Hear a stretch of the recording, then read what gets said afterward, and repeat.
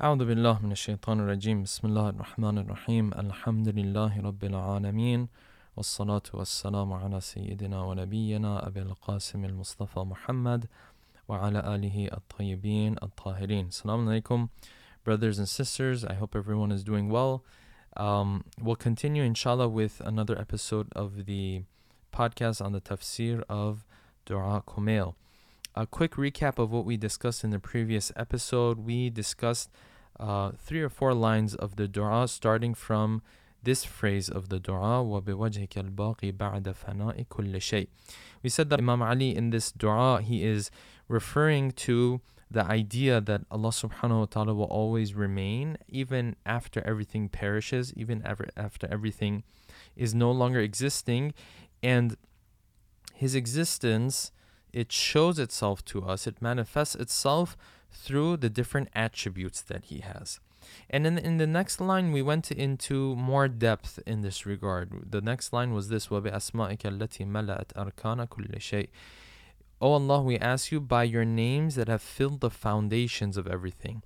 So we went into more depth about this, and really the conclusion that we came to was that if we were to take the different creatures that we find around us, the different beings that we find around us, and we were to take a look at their existence, we would find that at the end of the day, they are really mirrors and manifestations of one or a number of the names of Allah subhanahu wa ta'ala. We said these names of Allah subhanahu wa ta'ala, each one of them is representing a certain attribute of Allah subhanahu wa ta'ala. Even though you know that when we look at these, the 99 names of Allah subhanahu wa ta'ala that we have, that are mentioned in different parts of the Quran, these 99 names, sometimes they are very close to one another. Sometimes you will find that brothers and sisters, it'll be difficult for them to differentiate between some names of Allah subhanahu wa ta'ala. And there are some differences and some details there. But nonetheless, every creature around us is really mirroring and manifesting a certain attribute or a certain number of attributes of Allah subhanahu wa ta'ala. And this is what we mentioned, is mentioned also in Surah Al-Hijr, that Allah subhanahu wa ta'ala says that the sources of everything are with us, and whatever we want, we give to people or to other beings a little bit of it. Right? This was verse 21 from Surah Al-Hijr. So we said the result of looking at the world in this way is that you will see everything as a reflection of God now. Even if you see a good-looking guy, if you see a wealthy person, right? That person is a manifestation of the word Ghani, or the name Ghani of Allah subhanahu wa ta'ala.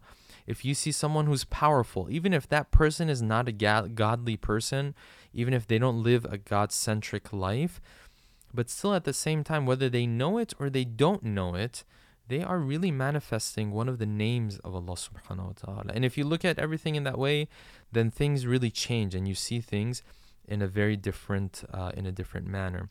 Then we moved on to this line, وَبِعِلْمِكَ الَّذِي أَحَاطَ بِكُلِّ شَيْءٍ, and we explained the 2 types of knowledge that we find in the world, and how Allah subhanahu wa ta'ala's knowledge towards us is like the knowledge of a painter, when it comes to his own painting, and how he knows all the small colors and creases and all the different details when it comes to his own painting.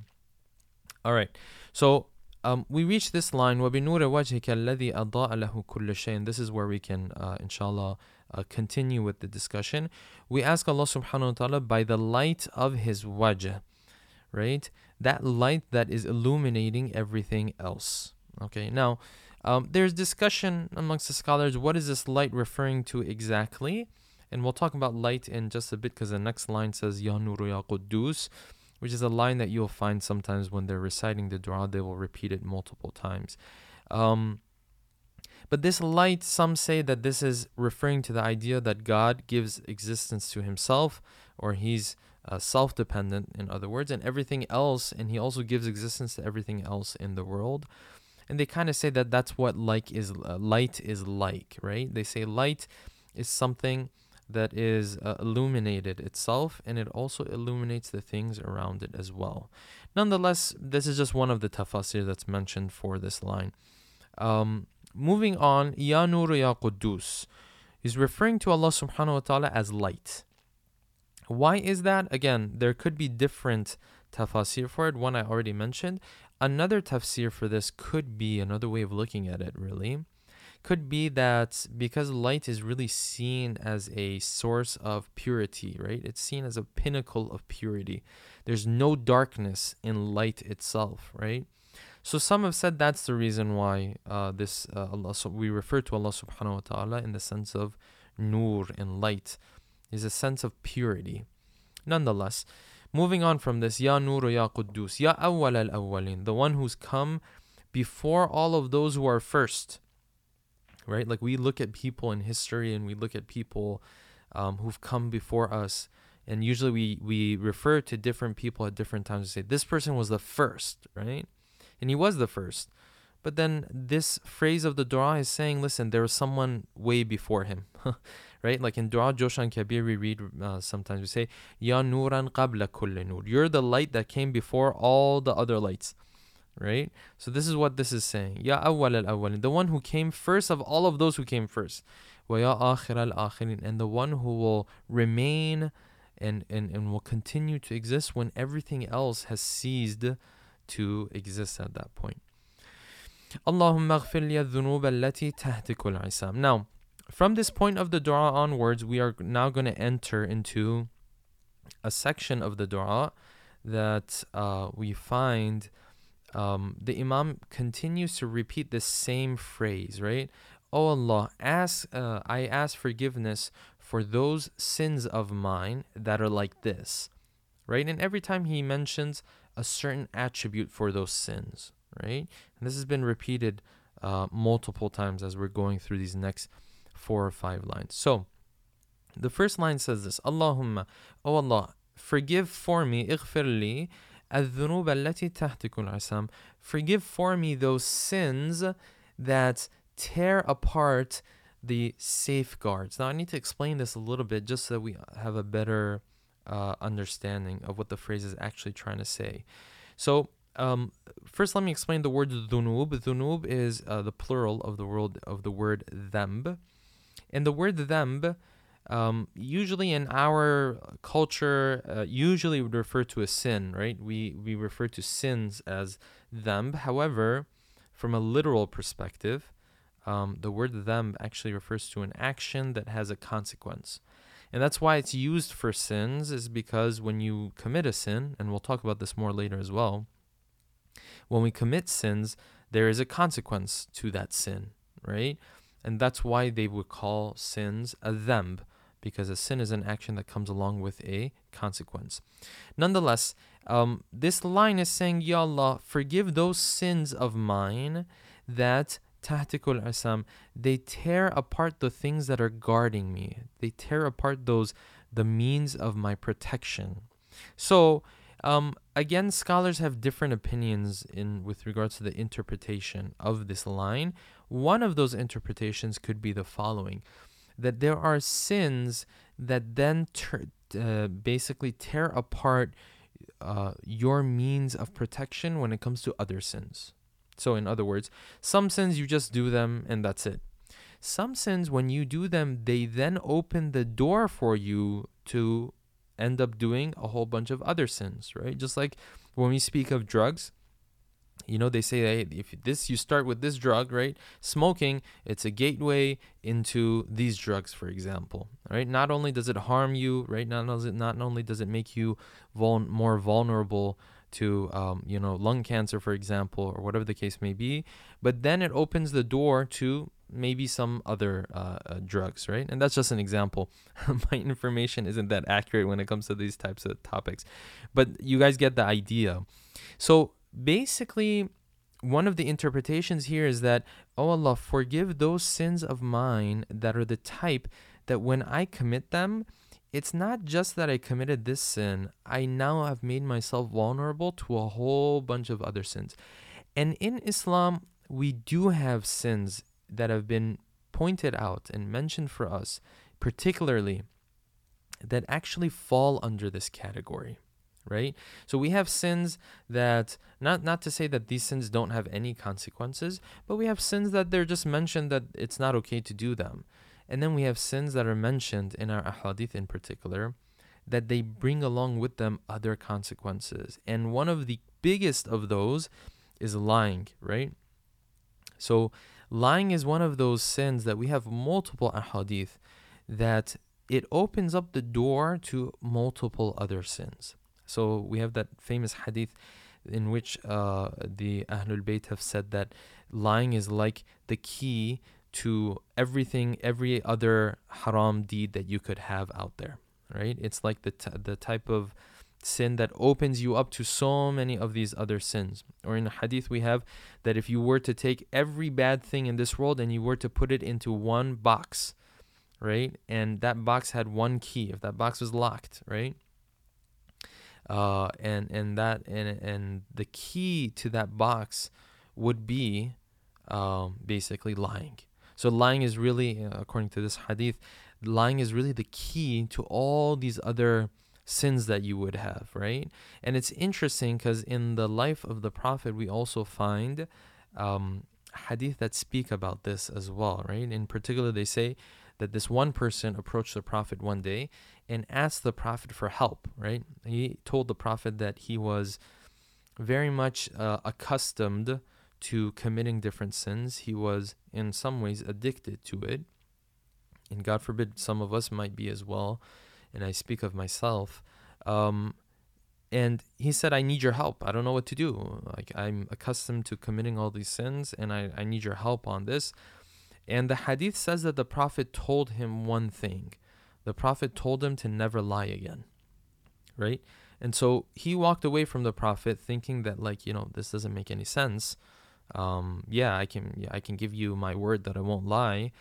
But then as he came across those different harams that he had to do throughout the day, because he knew that he lived in this Muslim community, because he knew he was going to see the Prophet, because he knew the Prophet was going to ask him of how things are going, and he knew that he would be so embarrassed if he were to tell the truth, and that he can't lie on the other hand.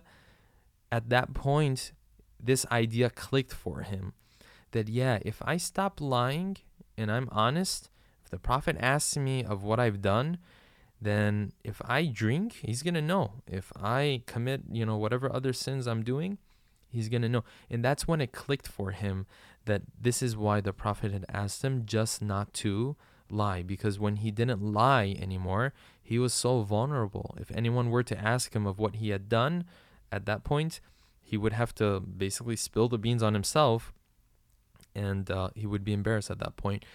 So you see that lying is one of those sins that can be a door to some of the other sins that we have out there, right? Drinking obviously is another big one that we have in our hadith, and we have some other ones as well. So in this first line, Imam Ali is asking, oh Allah, forgive for me those sins that make me vulnerable to other sins. Second line, Allahumma ghfir li adh-dhunub allati tunzilu an-niqam.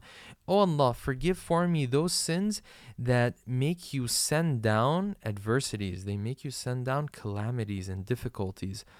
What can this line be referring to? It seems like the line is referring to some sins, you do them, and although we mentioned this before, and this is what I was talking about, that we would get to it later, every sin has a consequence. There's no doubt about that. And it has a consequence that affects the human being even in this world, right? Forget, when I say consequence, we're not talking about the next world necessarily. No, it has an effect on the human being in this world, right here and right there and then when you do it, it affects you. But some sins, when Allah subhanahu wa ta'ala is going to punish the person, it depends. There are some sins that the punishment seems to be a little bit more flexibility on when this punishment is going to come, whereas with other sins there seems to be no flexibility at all. Meaning that with some other sins there seems to be this type of relationship between the sin and the punishment, that the moment you do it, the punishment will hit you. It will hit you quickly and it will hit you obviously, where you would sit there and you would say, oh my God, you sent a calamity on me because of the sin that I committed. One of them is the sins that one commits when it comes to their parents, for example, right? Again, I want to emphasize every sin will have a consequence, but some of them come quickly and some of them come in an obvious manner. One of those that's mentioned is when it comes to parents, right? Another one that's mentioned in these ahadith that has to do in this regard is haram relationships, or what we would refer to as adultery at times, right? Another one is breaking a promise that someone has given to someone that individual is counting on, right? His life is based on this. His income is based on this. His well-being is based on this. These are some of those sins that Allah subhanahu wa ta'ala might punish somebody faster, quicker, than some of the other sins that we have. So this is the second line. Oh Allah, forgive for me those sins that send down calamities and difficulties. Moving on. Third line. Allahumma ghfir li adh-dhunub allati tughayyiru an-ni'am. Oh Allah, forgive for me those sins that will alter your blessings. Okay, so this is different now. What do you mean alter your blessing? And how can a blessing be altered anyways? So when you dive a little bit deeper into Islamic literature, you find that there are things that Allah subhanahu wa ta'ala can give to someone as a blessing initially, and then when that person becomes a sinner, as a consequence, instead of God sending a separate punishment, He will then take this blessing and turn it into a punishment. Okay, so just to clarify that, just so that's clear, right? Like if someone were to do something wrong, God can punish that person, or God can take one of His blessings that He's already given to him and make that blessing act in a way and be in a way where it now turns into a punishment. That same thing that was a blessing for this person before, right? So I'll give you an example. Wealth. There might be a person who's a very good person. God will then bless him with a certain amount of wealth. But then if he switches his path and now he turns into a person who's sinning, now it's possible, this may not happen all the time, but it's possible that Allah subhanahu wa ta'ala will then take that same wealth that he was using as a blessing before. He was having a great time with it. He was taking vacations. He was coming and he was going.